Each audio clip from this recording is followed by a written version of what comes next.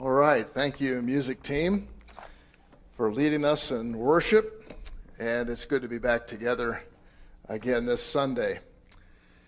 You know, we're a little more accustomed to handling snow. It used to be that we were debating, do you cancel, do you have the service, and then you're thinking we didn't get to meet, and so we learned a few things this last year, didn't we? And we're still learning. But our text is the Scriptures. God's holy word, 1 Corinthians chapter 5, is Paul's letter to his beloved friends in the city of Corinth, which is in the middle of Greece, connecting two large masses of land, and ships come in from both sides, and a very cosmopolitan city. And this is a place that he went and led many to Christ and began discipling them, and they were going through some real difficulties. So this is where we're picking up. I don't want to do too much review, but if you're joining us, to put this in context, because when we jump into this verse, you're going to go, where did that come from? It's not the kind of verse that you'd pick to speak on, but you come across this and realize that some of those are the most appropriate and most relevant and most helpful to us and all of the Bible. So 1 Corinthians chapter 5 and verse 1, it says, "It is actually reported that there is sexual immorality among you, and of a kind that even pagans do not tolerate. A man is sleeping with his father's wife." Okay. And we're talking about marriage. What is the big deal about marriage? I think what we're going to find that for whatever age you are, whatever place you are in life, this applies, because this will hit at really the foundation and the moral fiber of our society, of our churches, of the upbringing of our kids, of our colleges, of the way that we think, the way that we see God, the way we interact with God. And the more I spend time in this, I've realized how important it is for us to get this foundation. We are in a spiritual warfare in our society right now, and a lot of these beliefs that the church has held to for many years are now being severely tested. And it's important that we know how to respond, and that's kind of where we're headed in this. So as we go through this, the big deal about marriage, we're going to look at 5 reasons. 1, the problems, the plan, the purpose, the picture, and the preservation. Now, I try to think in terms of structure in putting this out. Maybe that'll help you. Maybe that won't help you as much. But the problems. There were problems in marriages in Corinth, just like we have today. And I think we try to tie the two together. What was happening in the city of Corinth, which is almost 2,000 years ago, and what's happening today, there are a lot of differences. We have modernization, we have a little different culture, but human nature is the same, God is the same, basic temptations and difficulties are the same. And what was happening in this city was, it was a pagan city, which meaning they didn't believe in God, they didn't follow God, they had our God that we know, many gods, and polytheistic, they had a God for everything. And it was a very, very, what we would call sinful, wicked city. A lot of things going on in this city. And what had happened was the church began to mirror its culture. In other words, rather than being uniquely different and uniquely Christian, which we are called to be, we're to be in the world but not worldly, we should be attractive. But what had happened is, they're not only committing the same sins the rest of the world is, they're committing sins that even the world isn't committing. Now, the word that for sexual immorality is porneia in the Greek, which we get at pornography, which means any sexual activity outside of the bounds of marriage. In other words, the way God designed sexual activity to take place was it within the bounds of marriage. Any sexuality outside of that is sin, and it's destructive. And Jesus went on to say, not only that, your activity, but the way that you think in your mind, if you're entertaining thoughts, you've sinned already in your heart. You say, we're all guilty, which is true. And that's just another way to expose the agony of our humanity. And so what was happening, this particular sin, it says the young man is having a wrong relationship with his father's wife, his stepmother. Now, it's a bit amusing probably that the Corinthian pagans are saying, we don't even do that, when they're doing probably everything else. So you think, well, how do you think you're so righteous and we're so bad? But everybody has their own moral standards. Dostoevsky, you may have remembered that name, writer of Crime and Punishment in the 19th century. He was a Russian author and philosopher. He also wrote Brothers Karamazov, for those of you that read those types of novels. But he said this. He said, if there is no God, all things are permissible. Think about that. If there is no God, all things are permissible. In other words, if there is no God, there is no authority, there is no absolute truth, then basically everyone is creating their own moral standards. So Corinthians just say, we don't even do that. Well, we don't do what you do. And what happens when there is no God and everything is permissible, pretty soon everything is done. And this is what we've watched, I think, over the last 70 years, or really since World War II, just a moral freefall in our country. And it's by pushing God out in a lot of ways of our culture. Even when people weren't Christians, we at least would have, 10 commandments on the public school walls. We'd have God in the public schools through prayer and that sort of thing. So with our increasing desire as a culture in America to push God out, all things become permissible. And so now we're like the state of California is entertaining thoughts of legalizing pedophilia. You think, how could this be? Of course, where we are today, 30 years ago, you think, how could we ever be at that place? And yet, this is what happens when you have no moral bearing. And I think that what happens is we see this problem. There's a problem in Corinth. We see the same problem today. And where you see it most, where I see it most, is with college students. I see it with children. Because you go into the average public school, and I know when Diane will come back and she subs in the public school system, she'll say, I don't know if there's one kid in my whole class on any given day that has a healthy home environment. In other words, there's a mom and dad who love each other and love their kids and are there for them. And I think that really is that has fallen apart.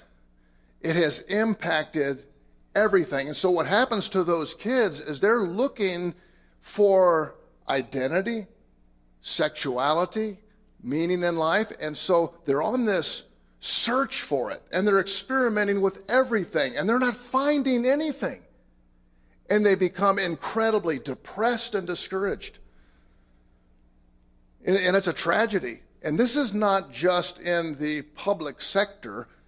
In the same way in the Corinthian church, the modern day church, I would say the popular Christianity in America, has become so much like the world, it's indistinguishable.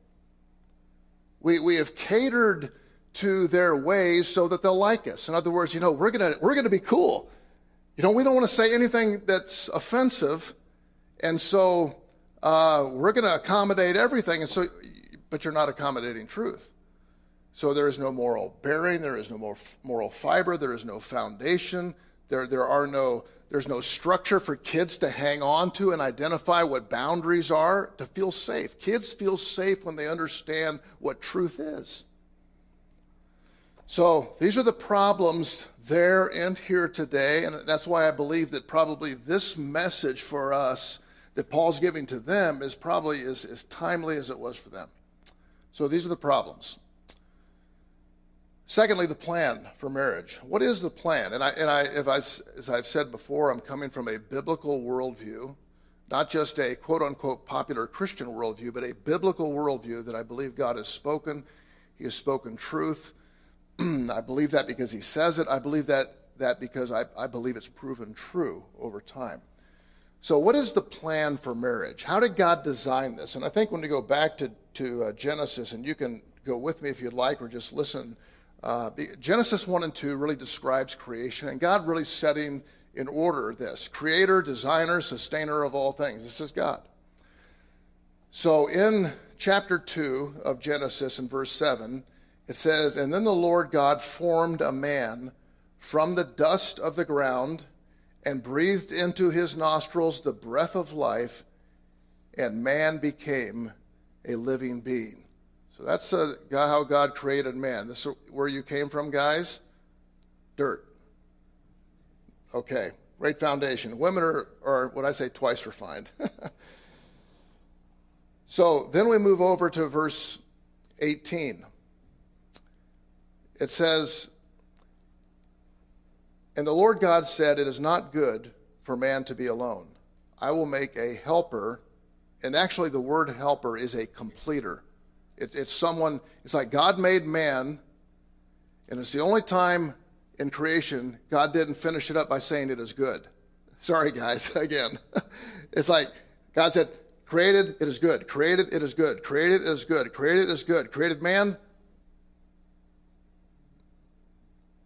God saw that there was no completer. I want you to see that, completer. So as we move on to verse 21, it says, "So the Lord God caused," God has an answer for things like this. Man is really incomplete. "So the God caused the man to fall into a deep sleep, and while he was sleeping, he took one of the man's ribs, and then he closed up the place of the flesh, and then the Lord God made a woman from the rib that he had taken out of the man, and he brought her to the man, and the man said, 'This is now bone of my bones and flesh of my flesh. She shall be called woman, for she was taken out of the man, brought back to the man.'" Here. "That is why a man leaves his father and mother and is united to his wife, and they become," listen to this, "one flesh." It's a miracle. And what is really powerful, I think, when we talk about, because this is God's completion. Marriage is not a competition. The world makes it a competition of trying to be, are we equal, 50-50? You do this, I do this. It's a competition. And there's conflict. God makes it a one flesh union, completion. And then when he got finished with this, he said, "It is good." Get that? It is good, because he has completed that work.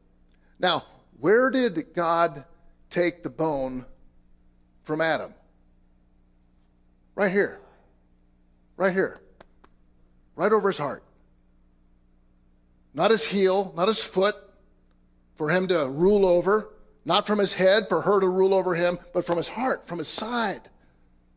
Right here. And I think that shows something of God's intent of how this one flesh, this union. Now, I know that we live in the world of imperfection, and some of you are saying, "Oh man, I wish I could see that reality." But stay with me on this, okay? But I'm talking, God has created all of this, chapters 1 and 2, in perfection. Chapter 3, we get into the fall, how all of that got distorted and twisted. In fact, the way of Satan is usually not to throw you a curveball with something totally new and wicked. He wants to take a good thing, like the physical relationship, and distort it and twist it. Remember that. He will take a good thing that God has given and promised and twist it. Just a little bit to alter that. And just keep on until we don't recognize even what was the original plan. So God has this plan, and he has brought them together, and a marriage, as best as I can, if I could sum up defining what a marriage is,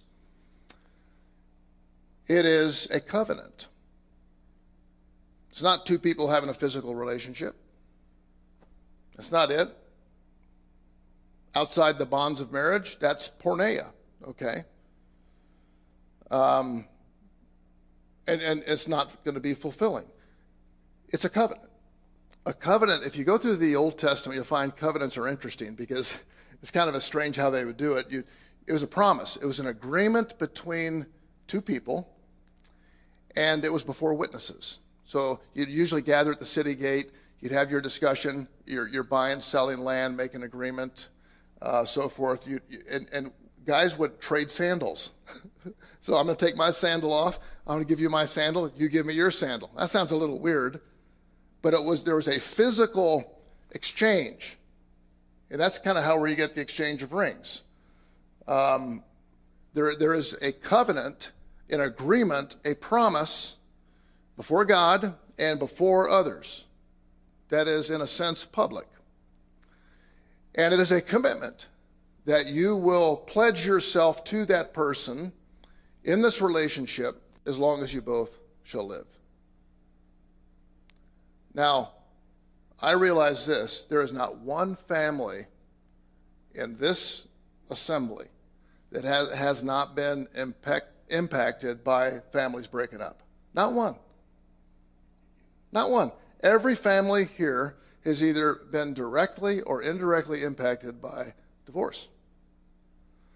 So God is not, when the pieces fall apart and it doesn't go as planned, God doesn't wring his hands and go, now what do I do? The plan is broken. No, God will take you where you are. So don't get discouraged by this. I'm just saying that as you teach your children how God's designed it, and if you're at a fresh start, a place in your life where you got a fresh start, you've been divorced, or you have a spouse that's passed away, or you've yet to get married, or you're a child, you're thinking about this, or you're training your children, come back to the scriptures, because God has designed this and planned this, and he's blessed this. And there is no faster way to find fulfillment and joy and happiness than to do as God has planned.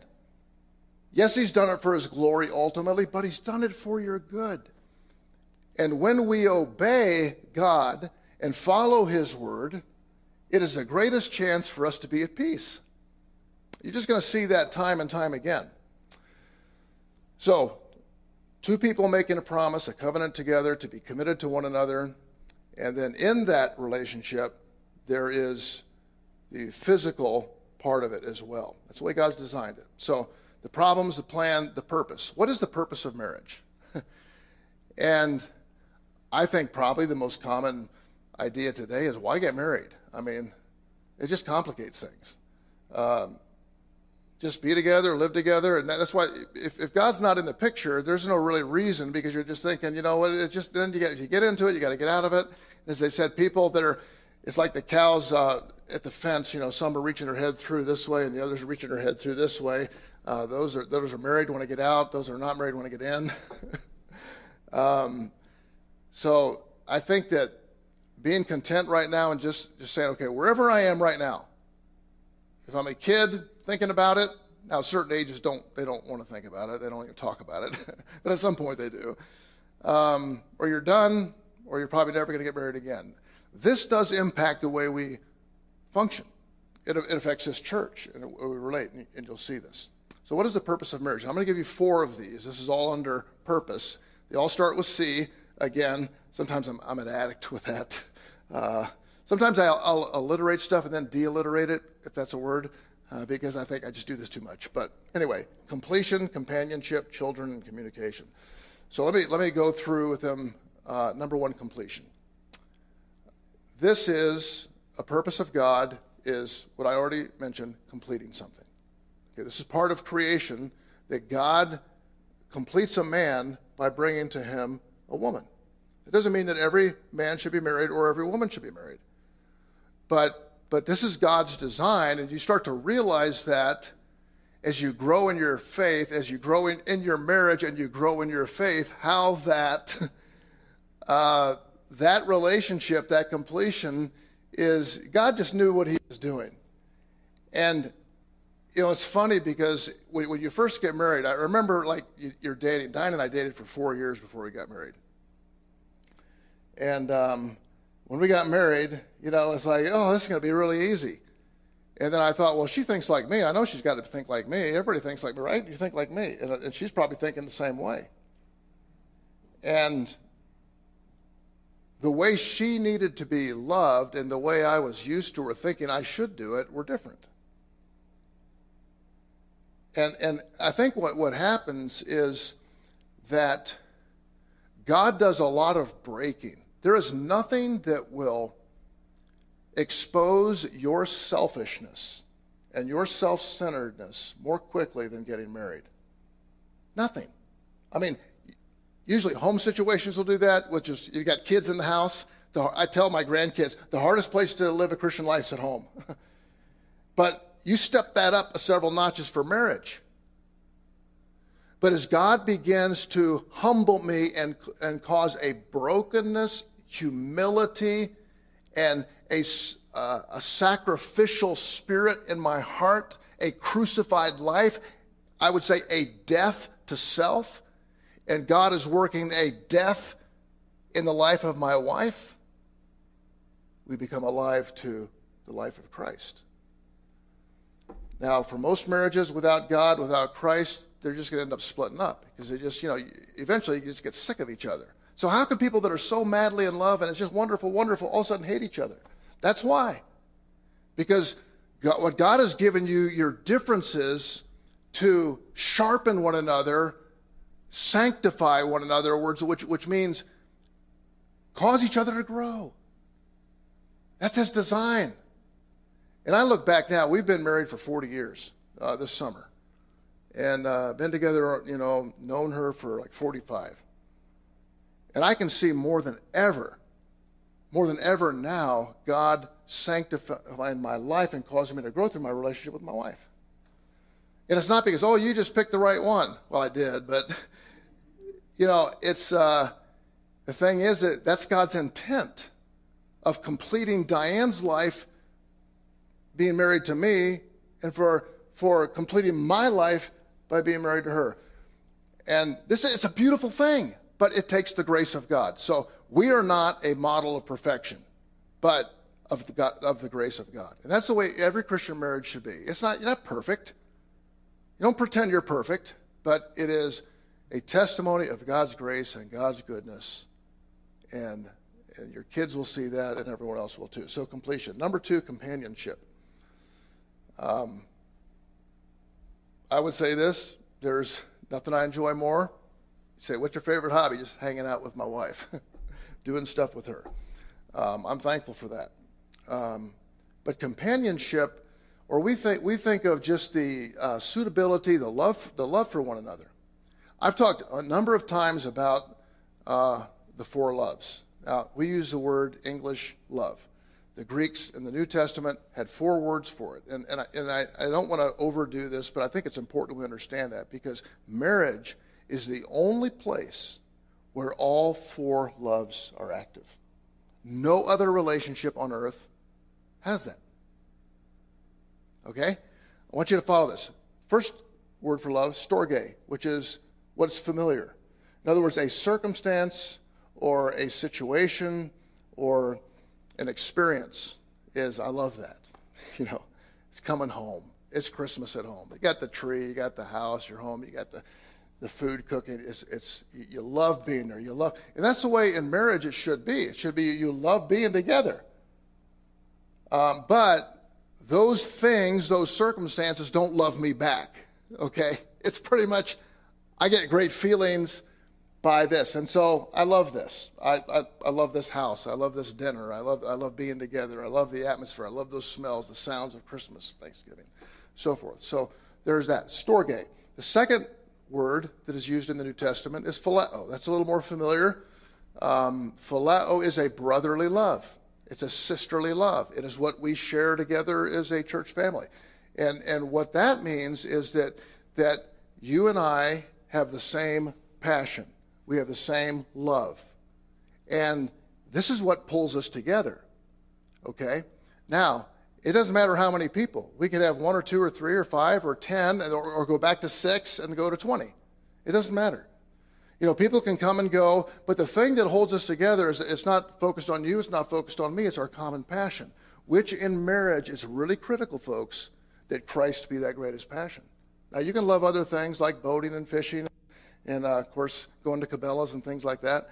That's a joke. But you have a lot of common things that you enjoy doing together that our common ground, but the one commonality to make a marriage work is God. That's important.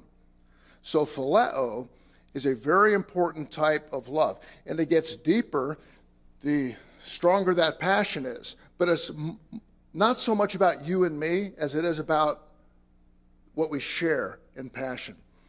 The third love that you hear about all the time is agape. Agape love is what you hear. It was pretty much new to New Testament times in the church in 1 Corinthians and other times. Agape is love that is unconditional and sacrificial, which is impossible. It's a God-like love. In other words, for God so loved the world, God loved you. When there was nothing about you to love, God loved you.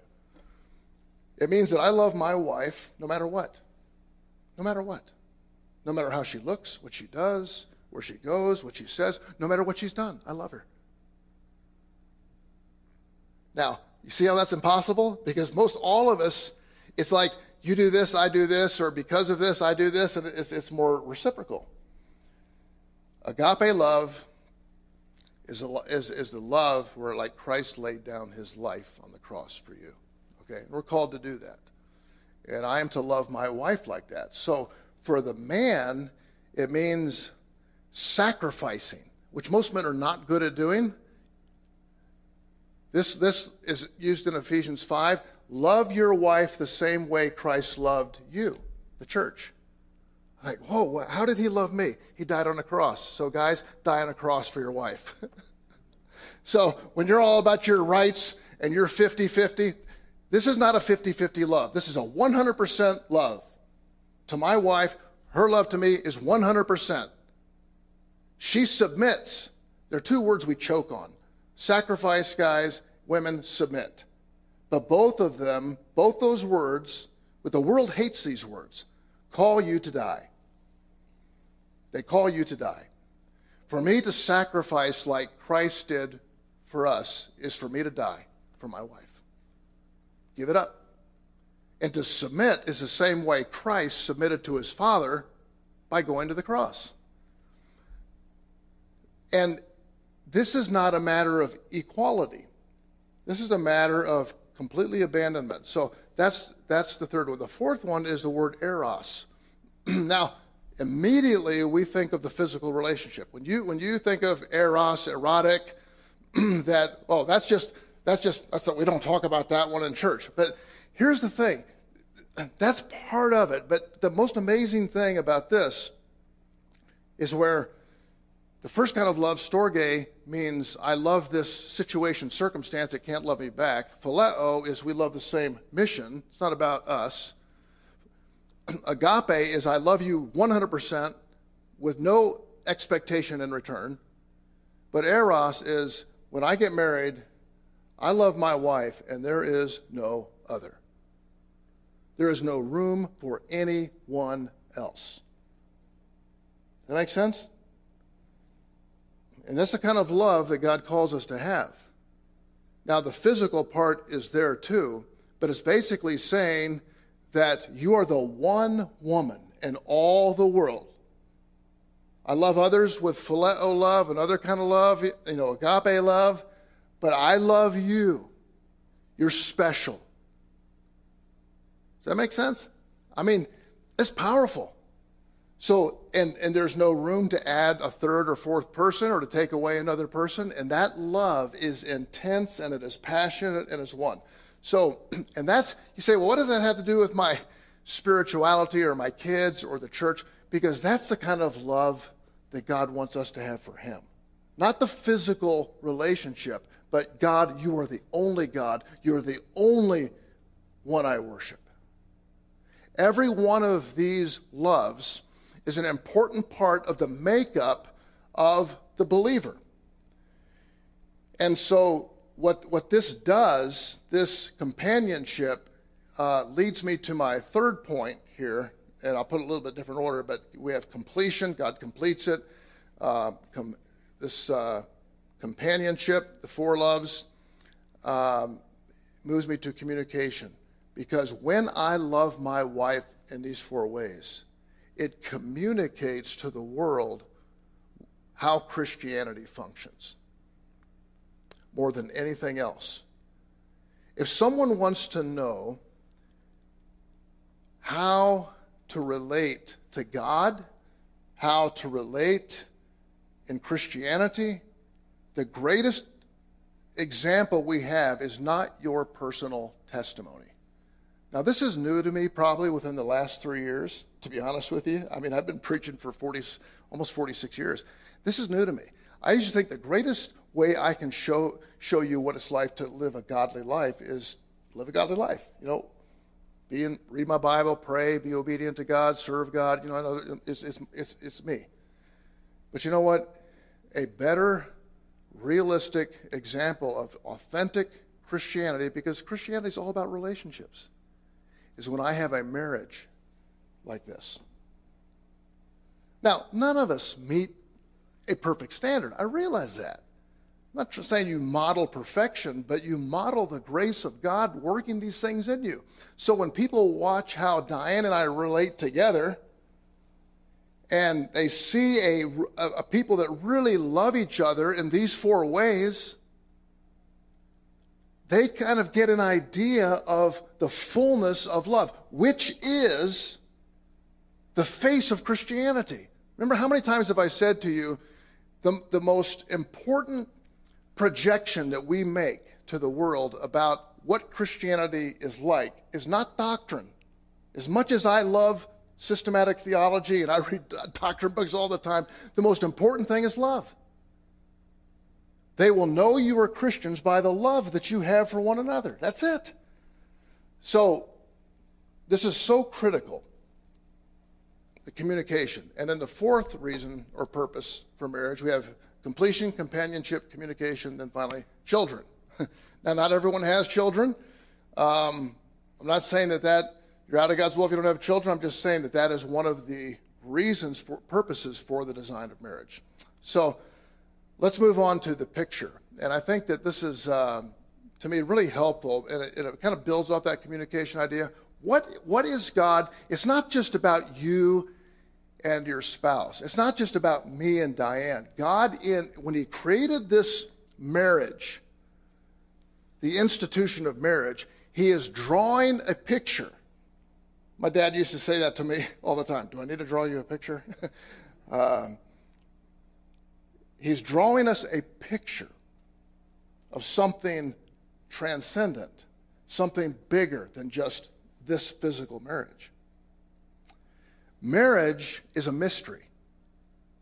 Now, I could probably make some jokes on that, but I won't. Marriage is a mystery.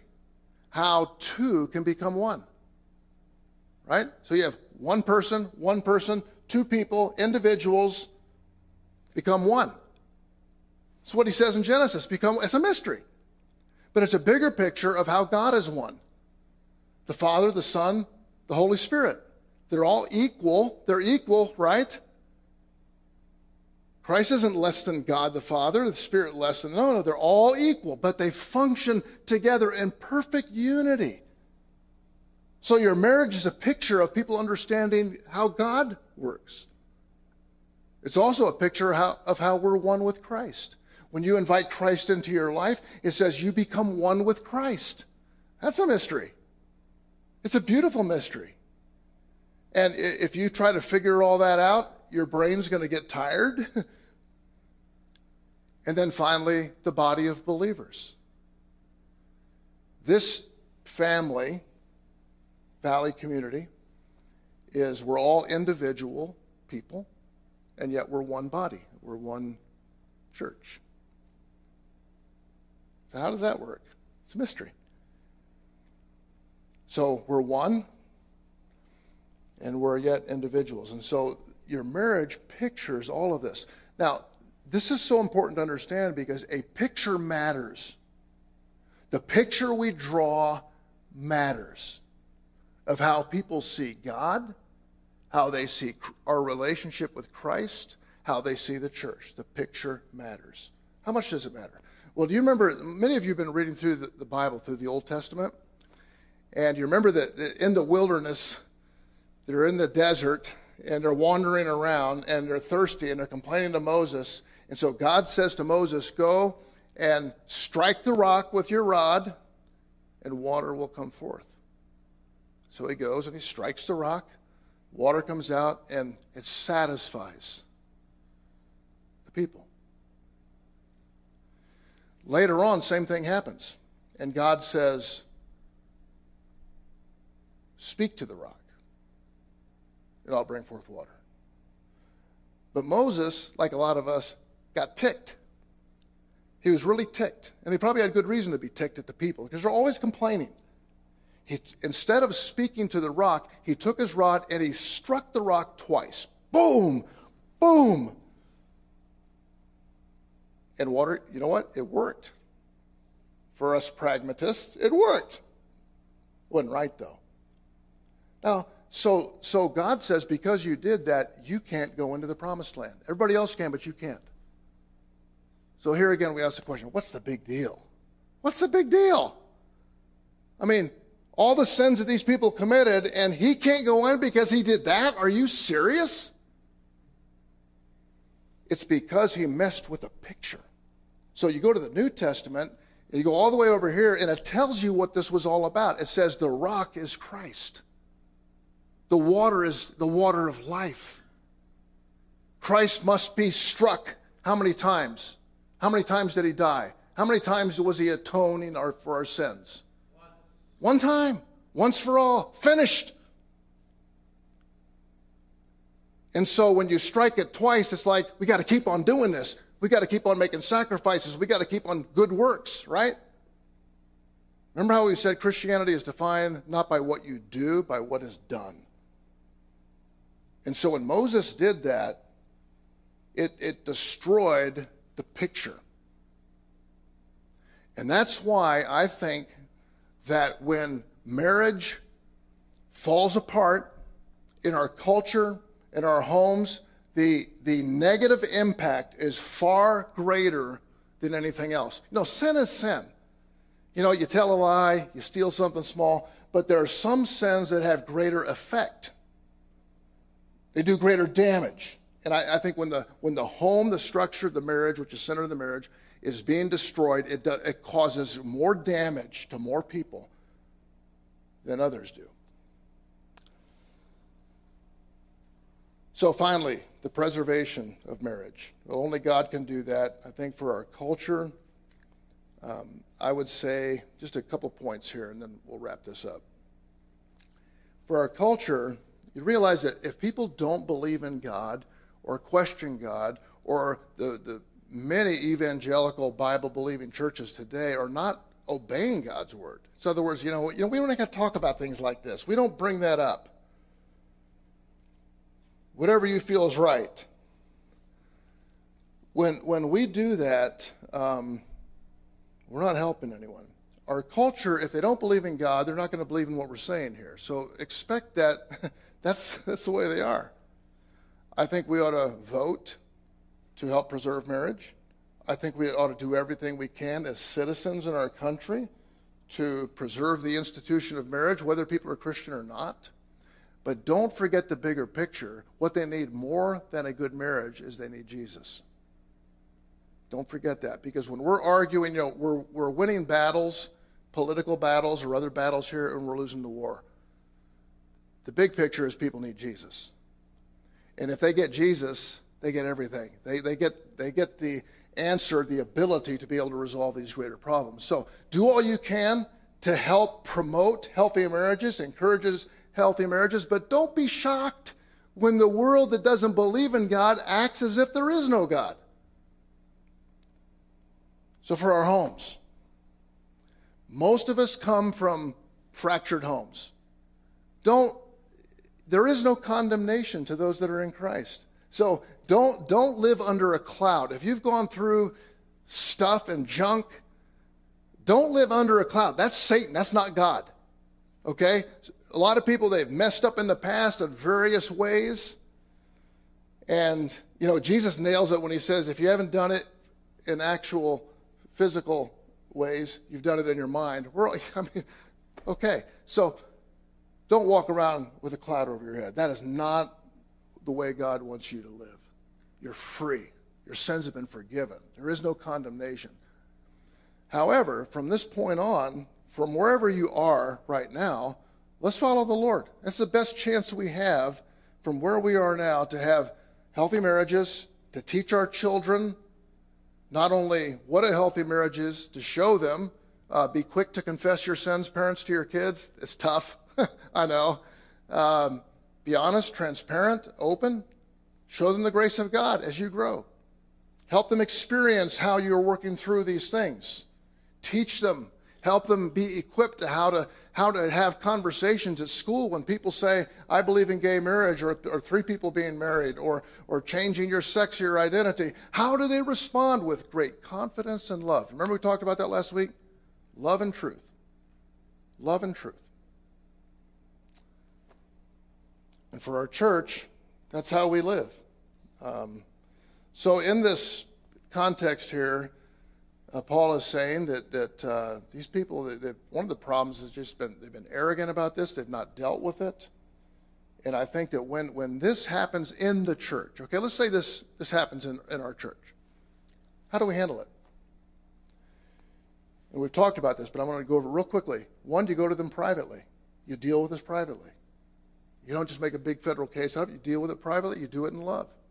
But you do it. You don't just ignore it. These people were ignoring it. And so what's happening is someone over here is crashing and burning, and they're thinking, oh, see, if I go there, they might get mad at me. They probably start crying and saying, I need help. I need help. We got to love people enough to say, you know what, hey, what's going on? Ask questions. What's going on? What can I do? How can I help you? Say, I just need help. I feel trapped. I'm overtaken with this. What do I do? I'll help you. I'll help you. Let's work through this together. That's how you do it. Now, if they say, you know what, I'm going to live the way I want to live. And you know what, after repeated going to them, you finally say as a church, we're not going to celebrate the festival with you. We're not going to sit at the Lord's table like everything's fine. We're not going to pray with you and just treat this. It's not that you don't talk to them anymore. But you don't go on as if nothing has happened. And you pray for them. And when he says you turn them over to Satan, I always say this, you turn someone over to Satan. In other words, if you're not going to follow God, go on out there out under God's umbrella of protection, and Satan is having his day with you. But over Satan is a sovereign God, so Satan can't touch you with anything that God does not allow. God may allow through Satan, as it says here, to bring you to repentance. God chastens his children. So it's part of the love of God. And then when that time comes, you're ready to receive them back. You're ready to say, hey, welcome back. So good. Always ready, like the father of the prodigal son, to embrace them and welcome them home. We ought to be the best people at that. And my prayer is, as I said last week, concluding, I'll wrap this up here, is that God gives this church backbone, that we will speak the truth. We will not cave in our culture. We will not compromise this because we know it glorifies God and it is good for people. May God give us the courage to do that. There are a few churches that are doing it today, but may God also give us abounding love, that people look at us and see we really love them, and that when we do come and talk to them, it's because we love them. It's not because we're, If God gives you discernment to see something, it's not to judge them in the sense of being judgmental. It's to intercede for them and help them. Just remember that. God gives you that gift of discernment. A lot of people say, oh, God gives me the gift of discernment, so they start criticizing people. God gives you the gift of discernment to intercede. So our takeaway. Let's talk about the takeaway. We got two groups of people. We got unmarried and married. So the unmarried, you have some that are yet to be married, some that have been divorced or fractured homes, and some that are widowed. I would say to you, don't allow your experience to define your life. Whatever gap there is of what there has been of loss or yet to be fulfilled. Not everybody has to get married. Paul said, I'm not getting married. I don't think you're ready to be married until you are content with where you are. That's tough. You got to be content. Lord, if this is your will, I think you'd be honest with God, say, Lord, I don't want to be single, but I'm willing to do that. And the second thing is, before you get married, you need to be walking with the Lord. And the one you're dating needs to be walking with the Lord. And you need to take this as he leads you along that path. To the unmarried kids, help your kids. You can't force them into this. You better teach them.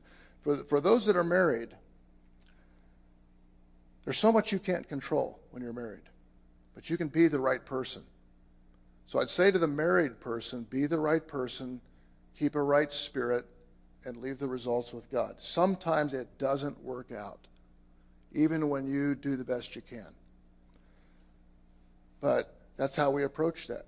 We value it in God's design and plan, but also realizing that for every one of us at every place in life, we need the grace of God. Amen? We need it. And my prayer is this, that we'll show that by the way we live, by promoting healthy marriages. Marriage is a big deal. It is a big deal. It sets the foundation for our homes, our church, our entire culture. And I believe that the greatest breakdown in America is in the home and in our marriages. That's what's happened. And it's not the pagan world. It's our homes and our churches that have really broken down. So let's pray that God would help us by his grace to be everything we should be. Let's stand together with our heads bowed and our eyes closed. And I'd just like for you to quietly take some time to pray that the Lord would help you wherever you are. If you're unmarried, for whatever reason, never been married, or been divorced, or lost a spouse, that God would minister to you through this message to help you find the joy and fulfillment and satisfaction that Christ can meet. For those of you that are married, would I pray with you that God would help strengthen your marriage by helping you not have a better wife or a better husband, but help you to be the person you need to be and trust God to accomplish the rest. And that framework and structure would be felt throughout our church and our community for the glory of God. Father, we pray that you would seal these things in our heart. Help us to just give thanks to you for your perfect design and institution of marriage. Help us to value it and seek your help to realize the blessing that comes when we follow your path. I pray for everyone here, Lord. I pray especially for our kids and for this city and for our nation and this world. We pray these things in Jesus' name. Amen. Amen. You're dismissed.